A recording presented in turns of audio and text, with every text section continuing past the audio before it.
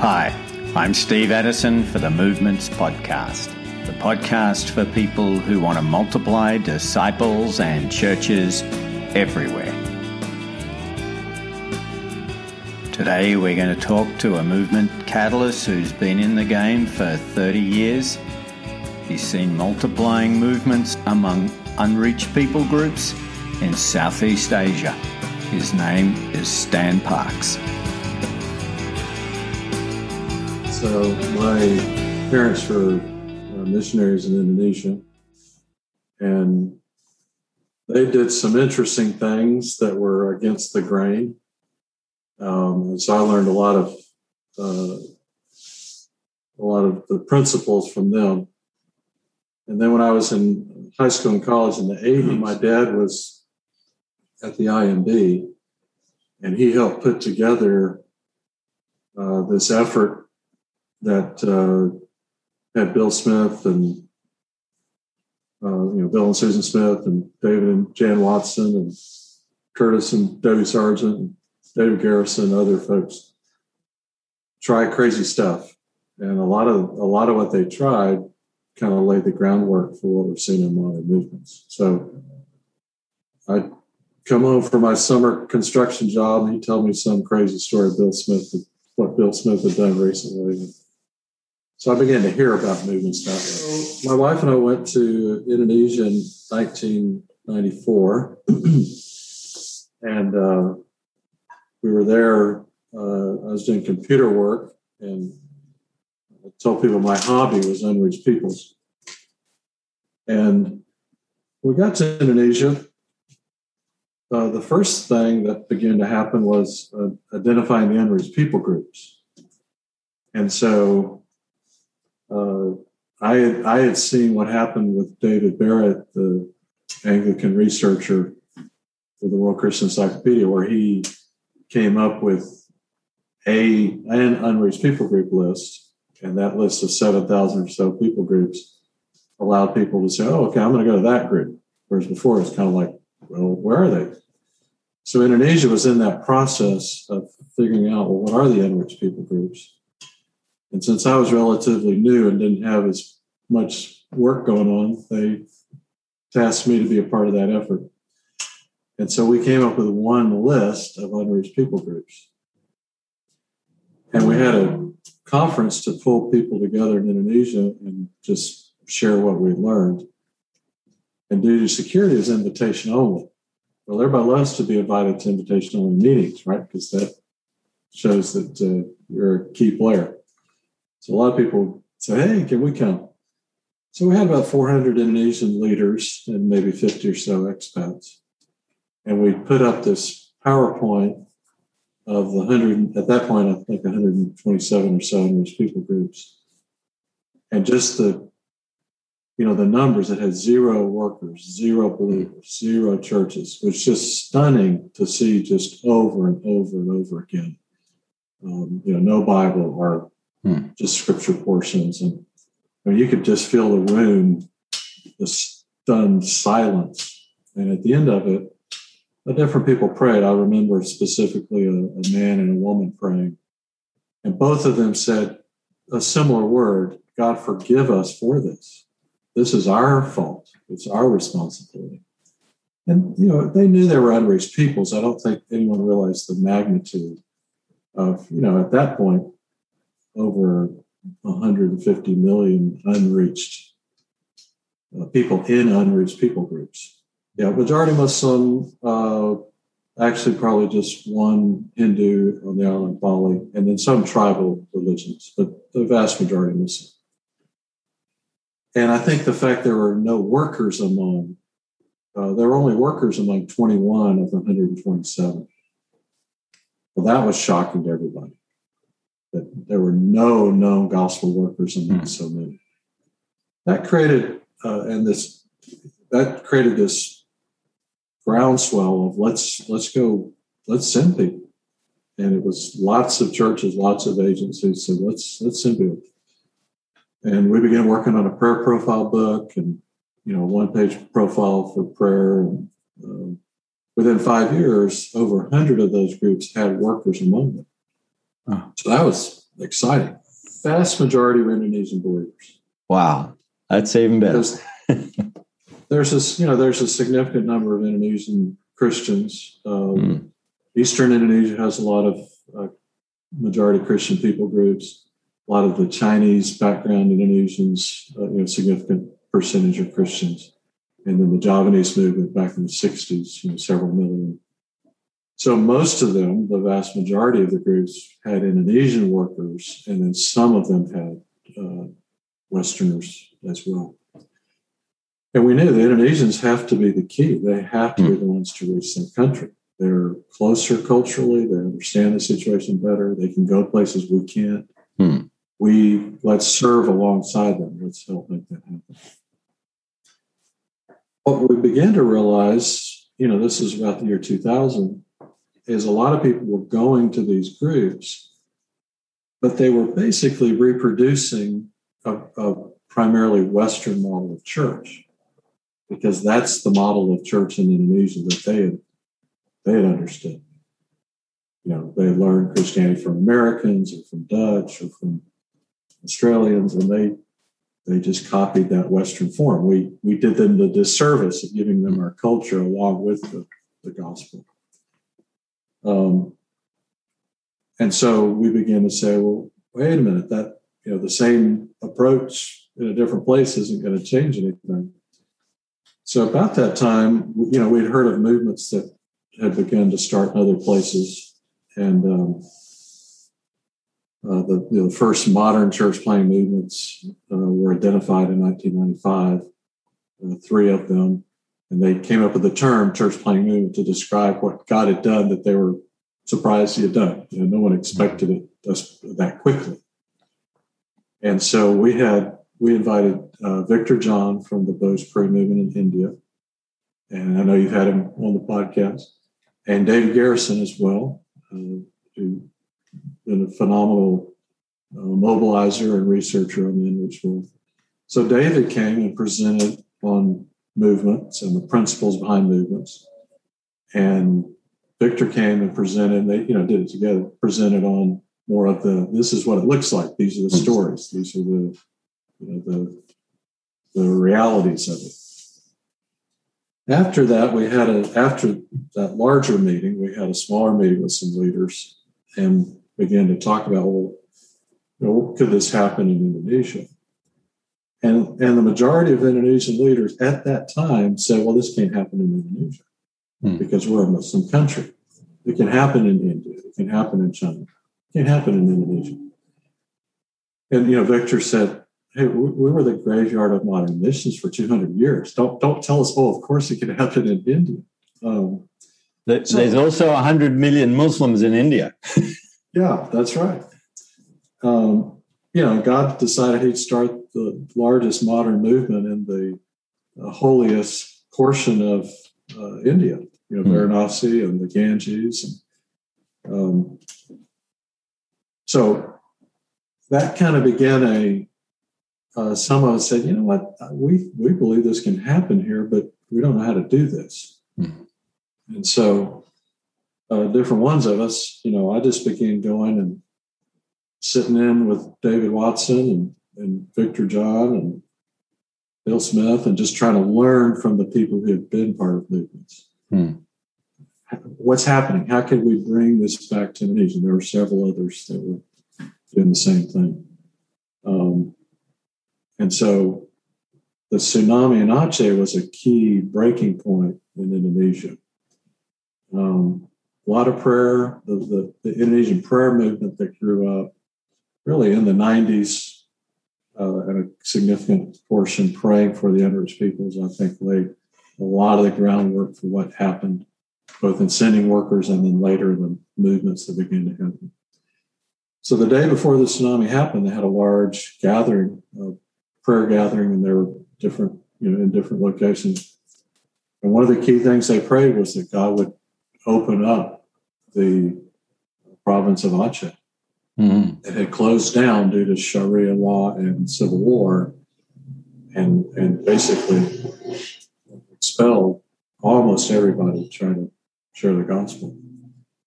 Of course, no one expected the tsunami to be the thing that opened the doors, but it did. And God used that. And so a lot of people went to Aceh. A lot of workers went up there, for a few weeks at a time. Some people moved up there. And one of the main things that happened was a lot of the people who came and lived there longer term didn't have a background in working among Muslims. They were kind of the more average Indonesian believer, or even an average, a few outsiders as well. The ones who work with Muslims would come in for a week or two and then go back to their own, ministry that was significant at the time. So my wife and I and our 3 kids went up there, and we were up there for about 4 months. And so people said, "Hey, could you train us on how to reach Muslims?" I said, well, the best way to train you would be to train you on how to multiply, like we were seeing in these movements. But I can't train you, right? Because only David Watson and Victor John and Bill Smith, these guys who've been partners, they're the only ones that I've ever seen train. And the Lord said to me, you know how you seekers can discover who I am through Scripture? You can do the same thing. Believers can discover the principles of multiplication and movements through Scripture. You don't have to have, quote, started a movement to train on it. So I said, okay, I'll train. And did it with an Indonesian good friend. And we said, all right, let's figure this out. We don't know what we're doing, but we're going to give it a shot. So we sat on the floor with about 30 leaders and looked at the biblical passages that gave the principles of movements and said, this is still a high security situation. We can't train everybody. We'll train you, but only if you'll train other people immediately. So we trained about 30. They ended up training about 200 people. And we just walked them through, Luke 10 and Acts 2 on the church, and, just these just the passages, just the 15 or 20 different lessons on different key principles. So that began, for me, I began to help other people reproduce that training. And it created a different dynamic. I mean, I still think these other guys who have been part of movements, it's fantastic. But when I started training, I'd say, hey, I'm not arguing I've done this. I'm just saying if it's in the Bible, do it. And if it's not, don't. And it just lowered, there was a lot of resistance to movements early on. There's a lot of resistance now. But it's like, oh, this is wrong. I was like, okay, if it's wrong, it's wrong. I'm not arguing that I'm right. I'm arguing if it's in the Bible, you have to do it. If it's not, don't. It's not me. And that just created a different thing from, oh, I've been a part of this. This is what we've done. Now when you criticize, you're criticizing the people that I work with. What happened was there were about four different networks that began the work of, let's figure this out together and let's start applying it. And so, I tell you that, there were more than that, but they're kind of four movement networks that have emerged. And so people began to say, okay, let's find the person of peace. And they spent hours and days and months and years looking for persons of peace and figuring out, what do we do with them when we find them? And many of them will tell you, we made all the mistakes and, let's do it differently.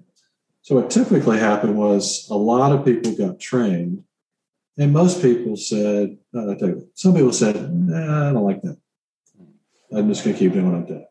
Other people said, oh, that's good. And they started doing it, but after a while it didn't work. And they're like, oh, okay. And then some people said, you know what, I'm going to stick to this no matter what. And they began to just do the hard work. It's been, at this point, 15 plus years of working it out, sticking to it, not giving up, perseverance, adapting it. What keeps them going? The early ones, I think it was just a strong conviction. We're losing ground. The population is growing far faster than we're reaching people. This is a biblical pattern. These are biblical models. They're, What are the things we do? Well, you have to build a building. That's not in the Bible. Only pastors can baptize. Well, that's not in the Bible. There's only one leader of each church. Well, that's not in the Bible. We're using multiple leaders. Only the professional can really do the job right. Well, that's not in the Bible. I mean, they literally began to compare what they were doing to biblical processes. Did Jesus have a strategy? Well, actually, it appears he did. He didn't just kind of wander around and hope for the best. He had a pattern, and then he sent out the 12 to just the Jews to do it, the 12 to the Jews and the Gentiles to do it, and then the 70 others to the Jews. Same basic pattern. You see it. Oh, okay, that's a better pattern than we've got. Let's try that pattern.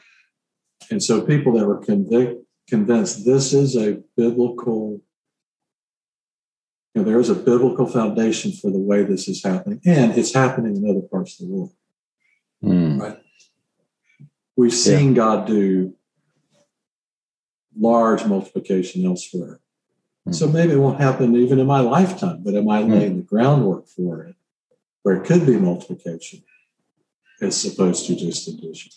A lot of people would say, as we began to do this ministry, disciple-making movements, church plant movements, train for trainers, but a lot of people say church plant movements is the broad term we'd agree on. T for T or DMM or others are strategies to get to what we hope God will start, which is a church plant movement. A lot of them would say, even before we saw any fruit among the lost, it began to change our lives. We began to focus on obedience-based discipleship, not knowledge-based discipleship. We began to pray much more seriously than we had before. We actually had an idea of who we were looking for. Hey, this is a person of peace. Do they open their family or their family and friends? If they don't, they're not the pattern that Jesus gave. Now, there are exceptions, right? Paul is an exception. But this is a pattern. This is something I can hang on to rather than just kind of hoping for the best. And so a lot of them would tell you it changed the way they related to God, really, in some key ways. And it changed the way they did ministry. So even before there was fruit, they're like, yeah, this is, for me, a better way to do things. And I say this, a lot of people, make the mistake of saying, oh, everybody has to do exactly the same way. Well, we would never say that. I think in Indonesia, we worked hard to keep good relationships with the existing church and have good relationships. There are denominations who've said, yeah, we're going to keep doing what we're doing, but this is a second track that we're going to support. I think one of the good examples is a group began probably 20 years ago to try to work this out. How are we going to reach the unreached? They hadn't heard of movements. They just said, how are we going to reach the unreached? And they began working in areas among unreached groups that hadn't had worked there before. A key American began to work with an Indonesian team, and they committed, we're going to help each other figure this out. We're going to learn these things. And so, interestingly, after they'd been going for, 5, 6, 7 years, they then got introduced to some of the other movements in other parts of the world. And a lot of what they were doing was very similar, but they had learned it, in a sense, directly under the Holy Spirit's guidance. Nobody had introduced it to them. And we used to laugh about it. They'd say, yeah, we didn't have to have these guys. The Holy Spirit just taught us. Mm-hmm. But the Holy Spirit was teaching them the same things. He was teaching them, you don't tell them what they should believe. Let God teach them. Your job is to sit down and study Scripture with them and let them discuss it and think about it and, let them come to faith. Focus on groups rather than on individuals. A lot of risk involved, and they'll tell stories of near, basically, assassinations of some of their key people. and yet they were full of faith. Healings and miracles that, shocked communities and opened them. Okay, all right, we're willing to study the Injil about Isa. And then this process of working through it. And then some key radical leaders saying, I was fighting this. I, basically like Saul. And now, one of them said, you don't know me. You don't know what I've done. There's no way God can forgive me. And he actually described some of what he had done. And the Indonesian believer said, that doesn't matter. God can forgive anyone of anything. So this group began working this out. They had some conflict and overcame some things. And they'll tell you they made a lot of mistakes. And, translation of the Indonesian in a more contextual, actually a renewal of a very old translation that was more contextual was a key element to it. And then what happened was they just kept looking for other people who showed an interest and a potential. And they pulled them in, and often with a different area to focus on. And so it started with one team, and then there were two teams focusing on two different areas. But the two teams the leaders would gather every few months. And the American was kind of the connector to help them begin to work through the conversations. And what about this? And we tried this, and this worked. This didn't work. And, well, why are you doing that? And then found somebody else, and a third team. And so this network has, at this point, about 16 different teams focused on 16 different center points, but most of them have jumped to multiple unreached people groups. But they're still what they would call a band of brothers, where these brothers and sisters are helping each other, learning from each other, praying for each other, troubleshooting. One group tries an innovation and it really works. Great. The others are saying, okay, let's look at that. One example, when they got connected to some of these other movements, shared the discovery questions that some movements have used. What does this teach you about God? And what does it teach you about yourself? How will you obey? Who will you share with? What are your struggles? And said, this pattern is helpful in some other contexts. Well, 3 or 4 of their kind of streams, so we're going to try that. And the others are like, we don't like that. The ones who tried it came back after, I think maybe 6 months and said, hey, this has really helped us because our culture is very mystical. And so we tend to be very kind of flexible. And this actually honed us in on, these are some key things you need to make sure you cover every time. And the growth of those groups was actually significantly larger than the ones who didn't try that approach. Oh, okay. Now the other ones said, hey, we're gonna try that. We're gonna adapt it to our thing. So I think this family of movements, not just one movement, but a family of movements that's impacting really all over the country at this point. It's just a beautiful example of it's a lot easier to learn it together and help each other learn it and support each other and troubleshoot and cry with each other and celebrate with each other than it is just to do it on your own. Mm-hmm.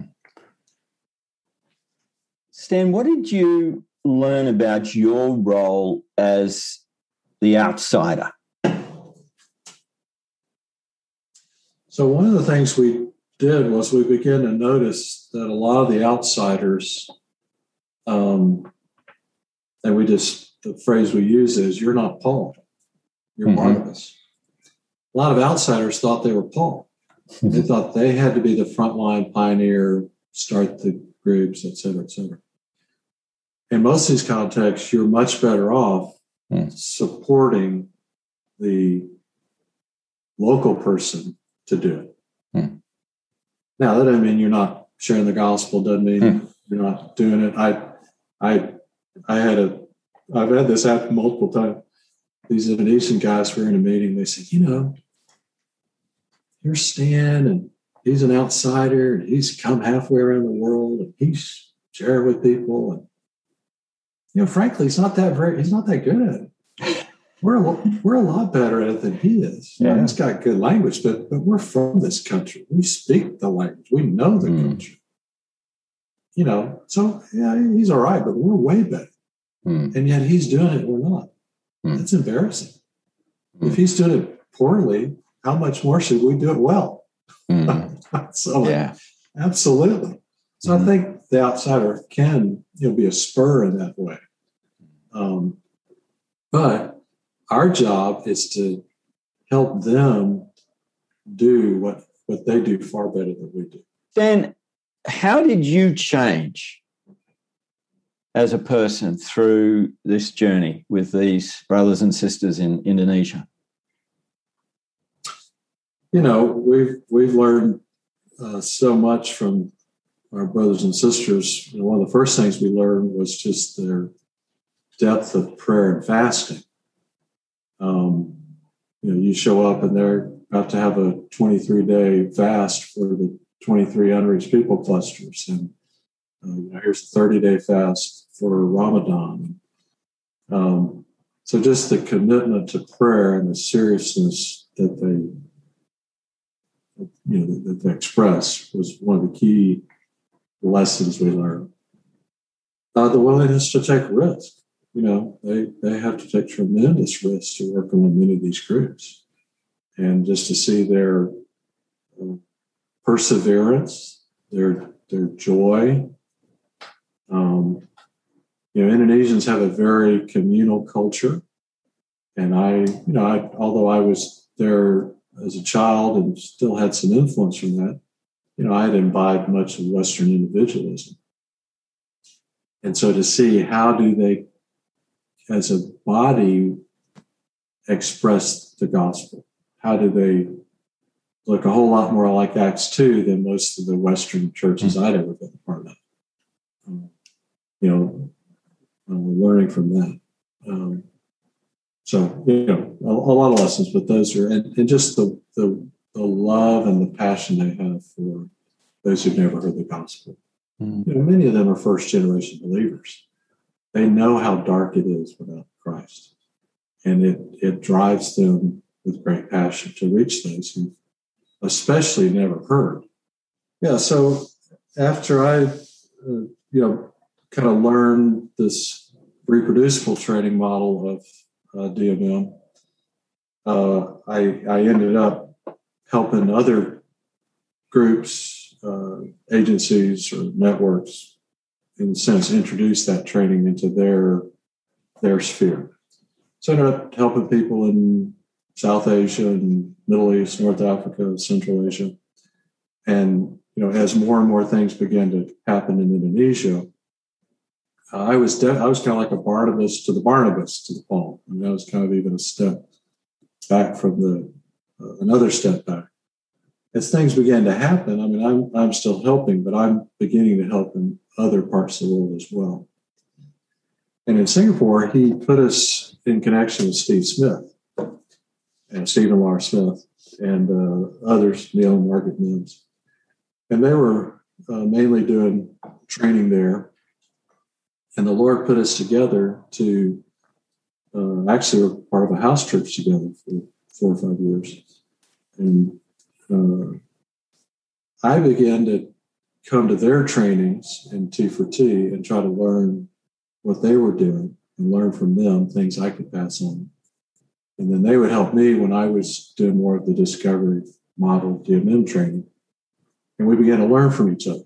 In fact, Steve Smith and I wrote 2 articles for Mission Frontiers about basically, hey guys, quit fighting. T4T, DMM, 80% plus the same. Here are the differences, but partly due to context. And there are lots of hybrids, when people are combining.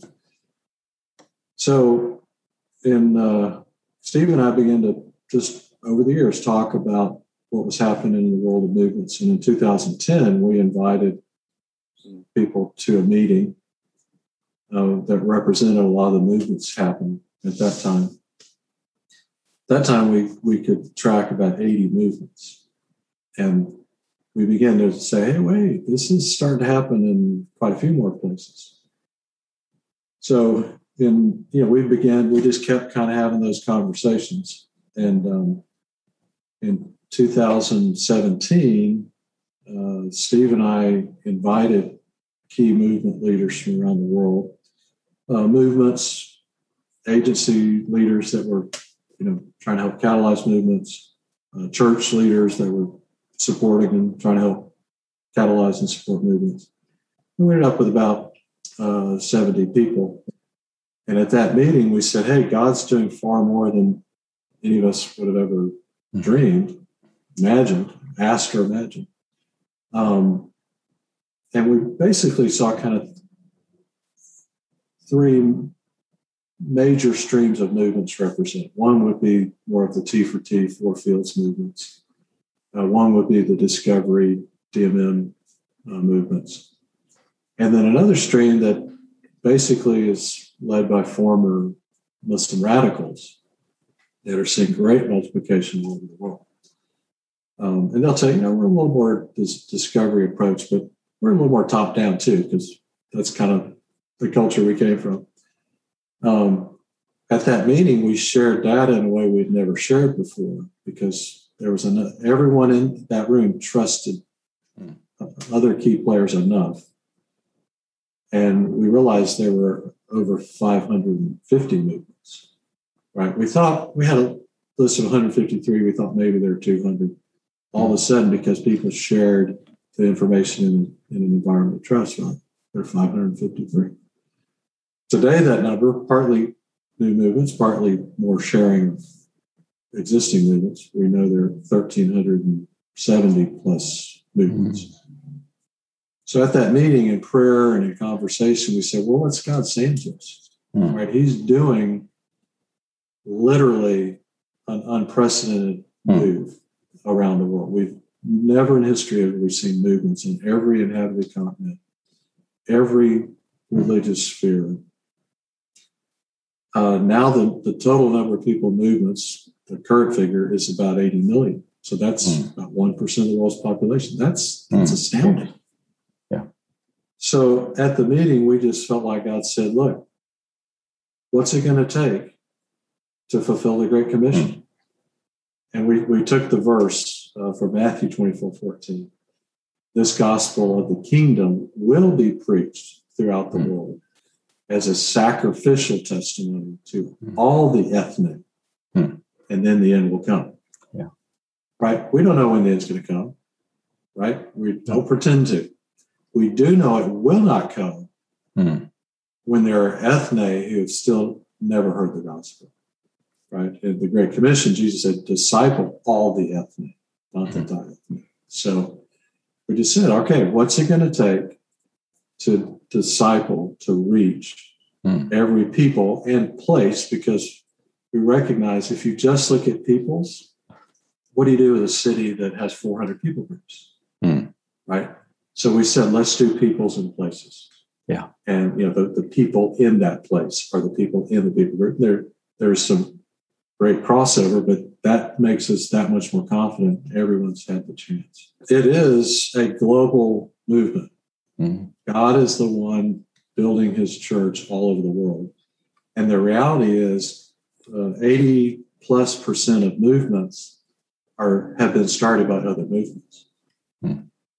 It kind of makes sense, right? Once you've started a movement, you know how to start one. And you can go to your neighboring people group. Sometimes organically, sometimes intentionally, sometimes both.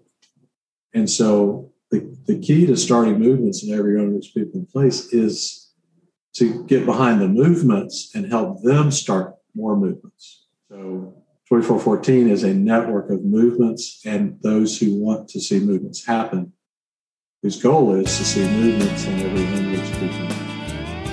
Well, that's all we've got time for today.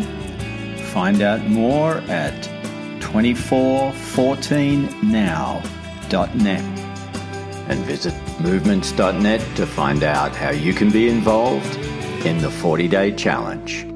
This has been Steve Addison for the Movements Podcast.